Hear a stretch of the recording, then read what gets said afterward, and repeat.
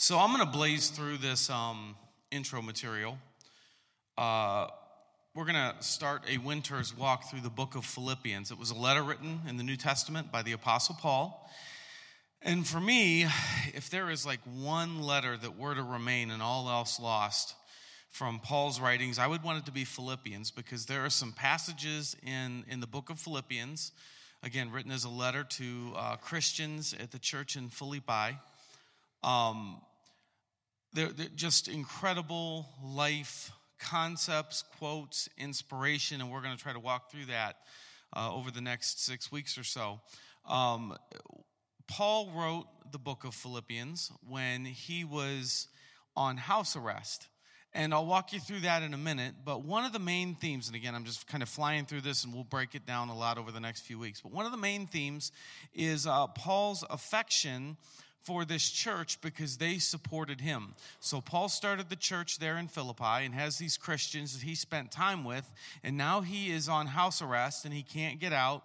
And you see the church's heart for him and his appreciation for their love for him and their support for him, financial and otherwise. And there's just this mutual partnership where they're doing what they do because of him, and he's doing what he does because of their support. And there's this oneness, this togetherness. So let me look at one passage of Scripture from Philippians here in chapter 1. I thank my God in all my remembrance of you, always in every prayer of mine for you all, making my prayers with joy, because of your partnership in the gospel from the first day until now. And I am sure of this, that he who began a good work in you will bring it to completion at the day of Jesus Christ. It is right for me to feel this way about you all, because I hold you in my heart, for you are all partakers with me of grace, both in my imprisonment and in the defense and confirmation of my gospel. So there's this theme in Philippians of partnership. Churches, Christians pursuing oneness at all costs, unity at all costs, doing things together to impact God's kingdom in their own corner of the world, in their own culture and context, but then also together. So, a few years ago, we helped this guy named Big Cleve and his wife Krista as they started this ministry now called Revolution 216 in Cleveland. And we helped them financially. We helped them hopefully in some other ways as well, and still have a friendship with them. And I want to make sure that, a lot of new people at Polaris have never met and have no idea. So I want you to see our partnership. I want you to learn from their passion, from Cleve's passion up here today. But I want to show you our unique connection with the book of Philippians. So, this is also going to be a before and after picture. Come on up. Please welcome Marcus Evans, a.k.a. Big Cleve. So, Paul got himself in trouble. This is Paul, not Cleve. He got himself in trouble in Jerusalem. The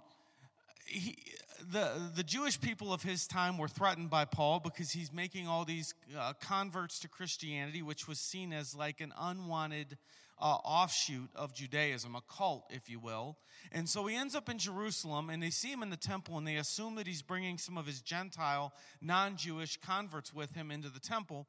And they cause this, they run him out of the temple, they cause this riot. All of a sudden, the Roman guard arrest Paul and mistreat him, and then they find out that he's a Roman citizen, which was a big no-no. So, Paul is transferred from judge to judge and king to king and leader to leader because they're trying to figure out, what do we do with this guy? He's a Roman citizen.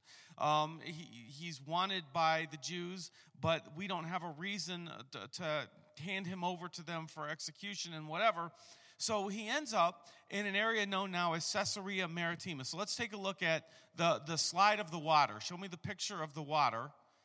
That is the ruins of Caesarea Maritima, where Paul would have stood trial before he was placed on house arrest. Now, look at the bottom left corner. You see this big black dude that showed up when I was there in Caesarea Maritima. Now look at the next slide. That is an aqueduct, and I end up next to this huge black man, and we do this pose down contest. I won hands down. That was before. He was starting that then. Anyway, that's Marcus Evans. We get to go to the Holy Land together. Now, talk us, just give us an introduction, you, your family, for people who don't know you, and then maybe even talk a little bit about the transformation between big Cleve and less big, tall Cleve. By the way, one of my favorite things to do when we go to Panera or someplace, one of the first things I will do is say something out loud to make everybody think that you're a retired NBA player, and watch everybody try to figure out who you are. So I don't know if you guys been praying for him, but obviously it hasn't worked. So anyway, he still looks the same. All right, so anyway, first of all, my name is Marcus Evans. I'm called Big Cleve. I don't use the word big anymore because obviously in this picture I weighed about 315 pounds. I weigh 240 pounds now. Thank you very much. Thank you very much. About 15% body fat and all that good stuff. Doing CrossFit and all that good stuff. So, and then my wife chasing me around the house. So, but we started the Revolution 216 in 2011. That's right. And in the inner city of Cleveland, lived there. I'm born and raised in Cleveland, Ohio. Those who don't know me, I got my name from being in the gang. Been shot at, stabbed. Father was a crackhead. I had rats and roaches as cousins in my home. Anything you probably have stereotyped on TV, I've experienced in real life. But I'm also 2 college degrees, tried out for the Cavaliers, been around the world, spoke on stages of thousands of people, spoke on stages of one person. I've been in situations where I'm reaching out to the community and people putting out guns, walked through projects. I've done some stuff and seen some stuff. The only reason I'm alive is because of the Most High. Are you with me? You listening to me? Say yes. All right, we're going to talk in here today. Is that all right? That's what I'm used to, okay? All right, so we're going to talk a little bit. But the reality is that through this partnership, me, Alex will tell you, I don't like a lot of people. I mean, I grew up not liking a lot of people. And I'm going to be very honest with you, and because we're going to be pretty candid today. I didn't trust people who didn't have a lot of melanin. Okay, that's you, white people, okay? That's what I'm saying. Just like, all right?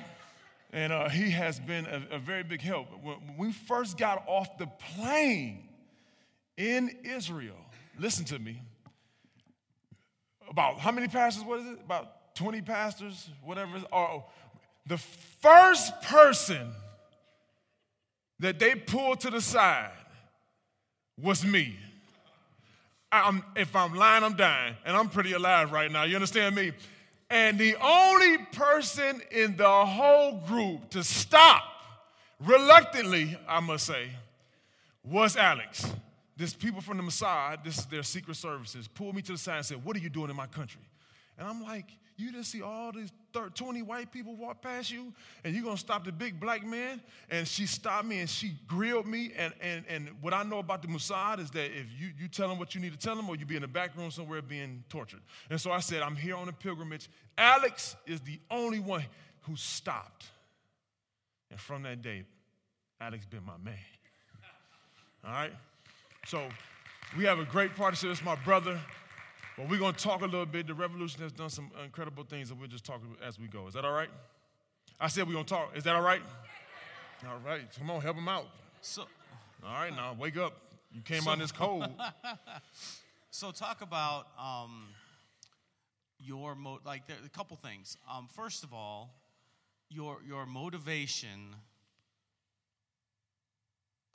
What do you do and why do you do? Why do you care? What are you after? What are you trying to build? Let's start with that. Well, first, Cleveland is the 5th most dangerous city in the nation. It's always been that way for me. You know, I grew up in a neighborhood where there's churches on every corner. So there's liquor stores, churches, gas stations, McDonald's, okay? And so for me, it was like, okay, if God is supposed to care about people, then why isn't this neighborhood changing? Are y'all listening to me? All right? So a lot of questions came from me. I grew up in church. My mom took me to church every Sunday, every Wednesday, every Friday. We was at choir rehearsal, but I was not seeing the change in the neighborhoods that the book that I was reading or people were preaching from was promising. Are you listening?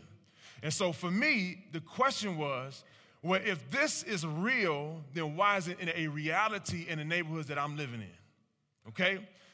You hear me. Thank you, brother. So the problem for me is that I left church. I went away from God. I went away from the Most High, and I started pursuing other things, start game banging, start getting really into my basketball, doing the things that I've done because I thought that it was fake until I had an experience.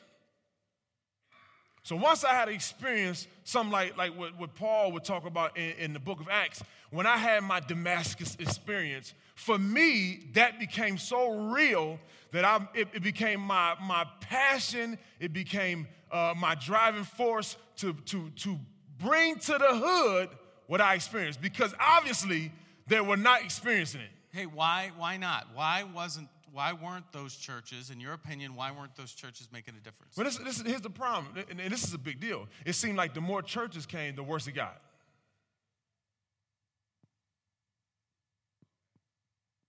That's antithetical to the gospel, when you agree. If the good news is supposed to change your life, then why was it changed? So for me, there's a disconnect because it became more about the church building than building the church. Are you listening to me? Okay, so that word is important. When you see church in Scripture, the word there is a Greek word called ekklesia, but it doesn't mean church. It means called out ones. Now, let me help you real quick. I got to walk. Let me walk a little bit. All right, so when it says called out, the problem when we misunderstand the text you may have to turn the lights up so you can see him. Be quiet. So when you're shining real bright, white man. So listen. So, but you tell we are really, really good friends. So the reality is that if you don't understand the text, there's a misunderstanding. And when there's a misunderstanding, there is a misrepresentation in how you live. I tell people all the time, when you teach backwards, you live backwards. Listen to this. So what happens is, in the text, it means to be called out. It means to be set apart, kadesh in Hebrew. So what happens is, you have people who've been told and taught that the church building is what's important. And they don't realize that when the scripture is talking about the church or called out ones, he's talking about people. So instead of building people, we build big buildings. So all through the hood, it's a bunch of big buildings, ain't it? Bunch of monuments that people go to get an emotional fix, but they never get change. When you end up in a situation where you go to get a fix, you're no different than a crackhead. So we got a bunch of church people in the hood. They ain't nothing but a bunch of Jesus crackheads. Are you listening to me? But no change. And because there's no change in them, they can't possibly see any change in the communities they live in. When there's no change in you, you don't bring the change with you. When you just go to get your fix, you get your fix and you go home back to your situation. And your situation never changed. But when your situation never changed, your life never changed. And if your life never changed, why would I want to go to something that didn't change you? Are you listening to me? One of the reasons that I work so hard on my weight is because I know a lot of preachers who will preach real good, sweat all on the pulpit and all this stuff, but they're at home gluttonous and eating up everything and can't walk. And this is how they used to preach in my neighborhood. And the Bible says, and then, and I was like, he's going to die. He's about to die. I didn't want to be that guy. Are you listening to me? Huh? So you got to be able to translate, to be able to actually live out this life. And so it became a passion of mine. Revolution 216. Revolution means to suddenly change. And that's what happened to me. I went from a guy who was from the city, who was gangbanging, who was a womanizer, who was hurt, who was in pain, to a person who loved people, who actually went out of his way to engage people, to being a one-woman man. Ain't that right, boo-boo? Huh? That's the passion I have, to see people actually being changed. But you can't change if you haven't been changed. Are you listening to me? Oh, yeah. Let's talk a little bit. Come on, next question. Hey, okay. So, and you guys get a kind of a look at that. Would you agree, even just from this little bit here? It's cold. You could probably, it is, I know. That's all right, that's all right. I grew up with no heat before. Come on, let's go. So speaking of cold, you could do what you do. You could go probably to Charlotte, go to a mega church, be a youth pastor, teach, but seriously, 700, 800, 900 kids. You could bring kids flocking in, Easy. make $120,000, $130,000 a year. 350. And you could get it. You could get it. But instead, you're here, and, I mean, you ain't making $120,000 a year. No. Why in the world are you here? It's -4 hour right now. You could go anywhere, get a good job, pack them in, regional fame, more so than even you have now, regional True. fame. No question. Why? Well, my wife will tell you, when I graduated from Marshall University in West Virginia, Go Herd, what happened was we were actually offered a church in Atlanta. Remember that? And this is how he started the conversation. You'll make $150,000. You'll have about 400 to start people. And then in a couple of years, you'll have about 1,000, 2,000, 3,000 people. Now, at the time, I was like, But in that moment, I knew it's not what the Most High God would want me to do. Are you listening to me? So, bull crap. So anyway, that sounds great. And I almost said explicitive. You pray for me, all right? Because it's warm a lot of places. You understand me? But the reality is this. I think Norm's in Florida, so you're good. Listen, go ahead. But we had a lot of offers to go other places, and this is the truth. When you know what you're made to do. Let me ask you a question. If we don't change this city, our region, who will? That's the truth. Everybody complains. Come on, hands up, all the people who know complainers. Come on, hands up. Oh, I hate my situation. I'm too this, I'm too that, I'm broke, I'm blah, blah, blah, blah, blah, blah, blah. But at the end of the day, it's not going to change until we what? Let's say it together, everybody. Come on. Till we change it. And that burden was so on me. And my wife would tell you, I got a tattoo of Cleveland on me. I mean, I love I'm called Big Cleve. Can you imagine me pastoring in Charlotte as Big Cleve? You gonna call me Big Charlotte? I mean, I'm not Big Charlotte. It's who I am. And so my wife would tell you, she has cried, baby, let's just go. We started a church, let's just move to Houston. Let's move. We would do so much. You're so great. You speak so well. You're so articulate. You're able to put together teams. This city, they got a bad attitude. They don't know how. And I just said, baby, this is what I was called to do. If you're going to Houston, you're going without me. That I would lose my best friend for this. My children for this. That I would be out in the streets for this. That's how much passion. I can make a lot of money. I got 2 college degrees. I'm very resourceful. I've started plenty of businesses, and they failed, and I started again, and I've done. And listen, we've been in the houses where I have spoken to schools with 500 kids, standing ovation, only to go home to get a eviction notice.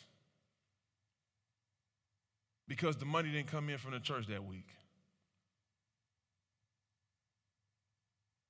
And I wrote my sermons, walked the streets anyway. Stood in front of hundreds of people who gave $1.30 anyway. Why? Because my passion is not about the money. My passion is the people. Because if you build the people, he'll take care of you. The problem is we don't really trust him. We say we do. We hear sermons about it. I live this. This is what I do. I really believe this. And so my wife is in tears sometimes. My children, they don't oblivious because we really believe this. And then the Most High comes out of nowhere and just take care of us. Because you can't say you believe something if you don't really what? Believe it. If you don't really want to live this, why would I follow somebody who don't believe this? That's why Alex still trusts me. He know I'm serious about this. He's been there. He's seen the offerings. This is what y'all got? What? How'd you survive it? And guess what I say? I don't know. trusting it, living it, walking it out, because I actually believe what I believe. Are you listening? No games, no gimmicks. You've been knowing this. Some of you have been here a long time. You know I don't play around when it comes to this. This is serious business for me. So that's how. Next question. All right. Let's talk a little bit about unity and Yes. reconciliation, race stuff. Yeah. Melanation. Melanation, because I don't believe in race. Melanation. It's a chemical. So I know one of my things deep down, and I certainly have not been a champion of this yet, but I feel like it's something that I want to be true of my life eventually. Something always on my heart is racial healing, racial unity, restoration, forgiveness, all that.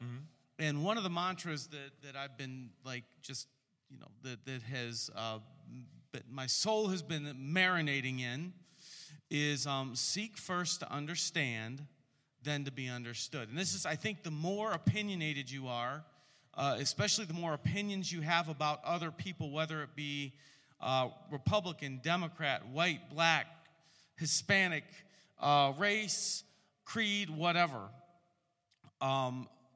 Your first step is to do all you can to understand what makes a person tick. So there's this label, this thing called the dual narrative dynamic. And the dual narrative dynamic is what makes peace talks and reconciliation so difficult, because it essentially says that I can have a narrative, an understanding of the way things are that were given to me by my parents and by people I trusted growing up, and then all of my experience, and this is Republican, Democrat, race, whatever, all of my experiences then reinforce that narrative, and so I can pass a lie detector test truly believing this is the way things are and this is what my experience has always been, while another person has an equal and opposite narrative, and it's been reinforced by everything that they've seen, and they grow up believing that to be true. So we come into the room completely believing what we believe, and it's completely opposite of each other, and it creates a lot of barriers from actually making peace. Let me give you a quick example. At the Q the other day, we were there for a Monsters game with my in-laws, and I was waiting for my wife to show up, and because she had picked a lesser effective route to get there, even though I told her not to go that way. And I was there an hour before she was there, literally. And I'm waiting at this gate. And there's a Cleveland police officer in full garb, vest, all that. And I walked over to him with no fear whatsoever, and I asked him what's going on with the traffic. But this is because when I grew up, my parents, my school teachers, everybody said police are our friends. They are helpful. If you have a problem, go to them. The best case scenario, if you're lost as a little boy, find a cop. Cops are the good guys. They keep the bad guys away from you. They help you. They protect you. So I go up to this police officer. There's no fear. I make eye contact, and I say, hey, what's going on with the traffic? And he explained that he didn't know. He then, for the next 15 to 20 minutes, just started making small talk, and he talked, and he talked, and he talked, and he talked, and he talked, to the point where I was like, all right, I'm kind of ready to be done, but I'm at the gate. He knows why I'm at the gate, so I can't just go stand over there. That would be rude. So finally, Kelly texts me that she's in her seat. So I said, oh, my wife's here. We shook hands. He said, hey, what's your name? I said, I'm Alex. He said, I'm John. And I said, thanks for keeping us safe. And I walked away. It was a very pleasant experience. Everything you'd want it to be. I get to the concourse where I'm ready to go to my seat, and one of the hockey players had gotten some kind of a foul. I don't know what they call it. I don't know anything about hockey. But he was going to the penalty box, so they played on the PA system, whoop, whoop. That's the sound of the KRS-One, the old, which was a hip-hop song about how police are not to be trusted, and he compared officers to overseers, slave overseers on plantations, because his narrative was very different than mine. His narrative, obviously, cops are, in many cases, the enemy. So we have this dual narrative dynamic, and there are many different cases where we have dual narrative dynamics. In addition to police, how else do you see dual narrative dynamic as a problem? And does that just mean we're at an impasse? Or is there anything that can be done with this? Well, what he's saying is true. I didn't grow up trusting police. Part of that dual narrative is that the police comes out of this thing called the slave patrol. That the slavers created the slave patrol to bring back the slaves to the plantations, and if you look at the badges from the historical perspective, they're the same. So, now, I wouldn't say the police today think that way, but there's some connection there. His experience and my experience are totally different. I would never go up to a police officer and just start talking to him. I just wouldn't. I've had experiences where I've dropped my daughter off to school around the corner from my home, turned down my street, looked at a police officer in the face, and he turned his lights on, pulled me over in my driveway with my other daughter in the car, gun drawn, said I had no seatbelt on.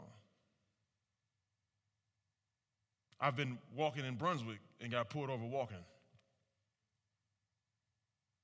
Walking. He said pull over. I said, when we pull my Nikes over, what you want me to do? I mean, it's happened to me. But I have cousins, family members who are police officers. They have to be very safe because they can't be who they are because of who they are. Are you listening to me? So you hear it's a dual narrative. And I have homeboys who are Caucasians who they act crazy in front of police. And I freeze. I'm like, y'all, what are y'all doing? Shut up. They be like, no, it's my right. I'm like, shut up. It's my right. That's what we sound like. I do what I want to do. You work for me. And I'm like, shut up. So what do we do? How we deal with this? The dual narrative is the empathy. What we're missing is empathy. Everybody say empathy. Now, every Caucasian, or let me say this, non-melanated person, because I hate using these words. I don't like, because listen, think about the labels. One of the things that's a problem. Okay, race was created to divide. Do you understand that? Okay? It's a chemical in our skin. It's what it is. So if you don't know that somebody has more melanin and somebody doesn't, then we start talking about white race, brown race. First of all, Mexicans are not brown. I'm brown, okay? I'm not black. And I don't see anybody who's white in here. I see white shirts. I see white paper. I see pink people, maybe peach. A little bit of red, depends on how red, because he's just embarrassed, like, oh my goodness, red, but I don't see any white people. So let's stop the label. So once you kind of buy into that narrative, then you start saying, I'm this, I'm that, Democrat, Republicans. Really, let's be honest, there's rich and poor people. There used to be a middle class, but now that's going away. Are you listening to me? Say yes. So if you know these things, you don't kind of buy into that. You start to think critically, not on what you were taught. One? So let's track together. So what I do is I like to get to know people. Everybody say people. There are people here. Any people in the room? Hands up, people. Any aliens? Come on, raise your hand if you're an alien. Tell me now so I can get out. All right? So once you get to know people, there's something. We have Caucasians, we have Irish people, German people, Arab people. We have all kind of people from ethnic groups. Everybody say ethnic groups. You know what that is, right? All right, so there's different ethnicities, but listen, there's no such thing as white, black, green, but stop that. It's madness. So what I've learned is, how do I get to know somebody? Anybody want to help me out? Come on, hands up. Somebody help me real. How do you get to know somebody? Talking to them. Once I talk to you, then I realize we might have something in what? Common. Oh, common. Everybody say common. Common is the root word to what? Community. In community, you have common, you have the word communication is the same thing. Then you have this word, at the end of that word is called what? Unity. You cannot have unity in community without first having something in common, which is created through what? Communication. How am I going to learn your story if I never ask you what your story is? Here's a problem. Most of us have created a story about somebody before we ever know that person. That's called judging. And I remember in the scripture, judge not lest ye be what? Judge. With the same measure that you judge. Oh, we all God's people. Are we? Do you really believe that? Because if you believe that, would you treat your brother the way you treated some people? Would you treat your daughter the way you treat other people's daughters? Would you treat the people you say is less than you like that if you knew that they were actually related to you? It's lies and garbage. The truth of the matter is, once again, we go back to believing, do we actually believe what we say we believe? I'm a human being, so are you. And all of us need each other if we're going to get through this time. Are you listening to me say yes?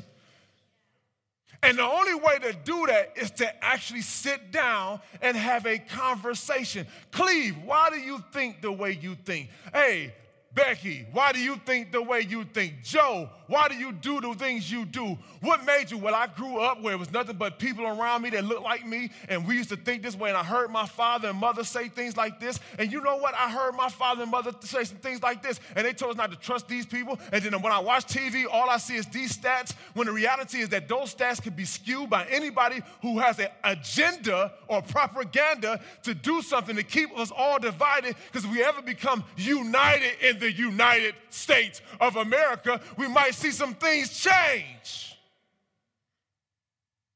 If I'm scared of you and you're scared of me, then how are we going to change something? If you're afraid that when 10 black people walk in your restaurant or come in your neighborhood that the neighborhood's going to go down, or if I see white people, I'm thinking they're going to kill me and hang me on a rope. If I see this, the alt-right all on TV with polo shirts and tiki torches, and you see, look at the rappers and they doing all this. Hey, my man, you the man. But the reality is, if this is what we believe about people, when my wife in one breath can say Tupac and talk about Shakespeare in the next breath, when my children are so articulate and smart and beautiful, and you got the same beautiful, wonderful kids, and I know about cryptocurrency, I can help somebody in here. You know about investments? Yeah, you like that feel here. Cryptocurrency, my man. Huh?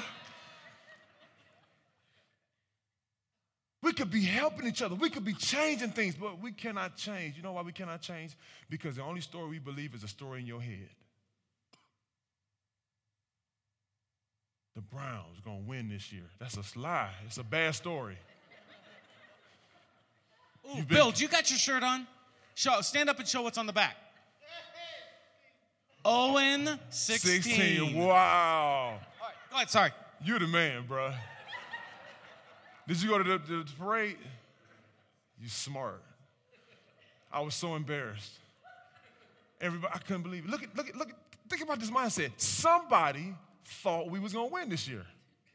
Somebody in this room. You believe the story that the Cleveland Browns are going to actually win. That's a lie. You got to change the narrative. No, let me stop playing. But the reality is, think about that. Look at the things we've been conditioned. Some of us are actually believing in a team that does not want to win.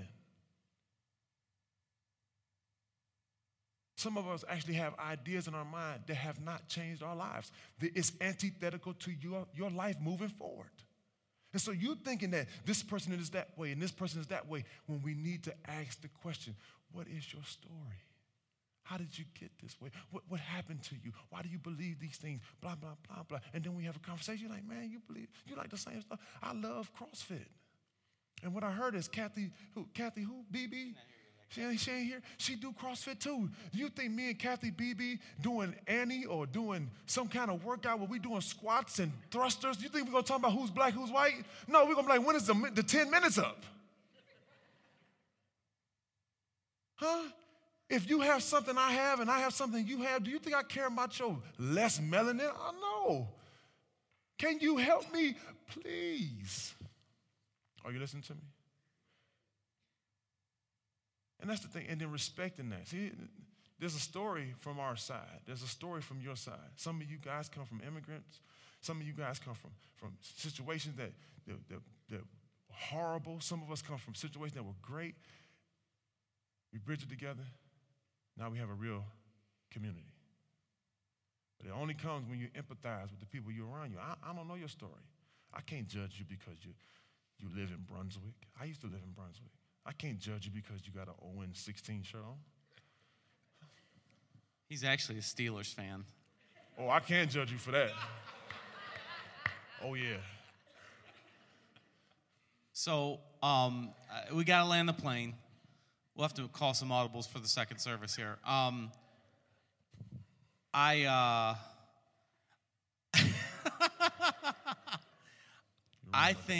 feel like it is time for us to do more together and figure out what that looks like.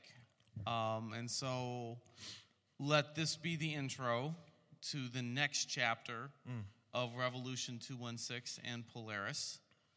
And let's pray, and then we'll dismiss. And is that okay, Marcus? Okay.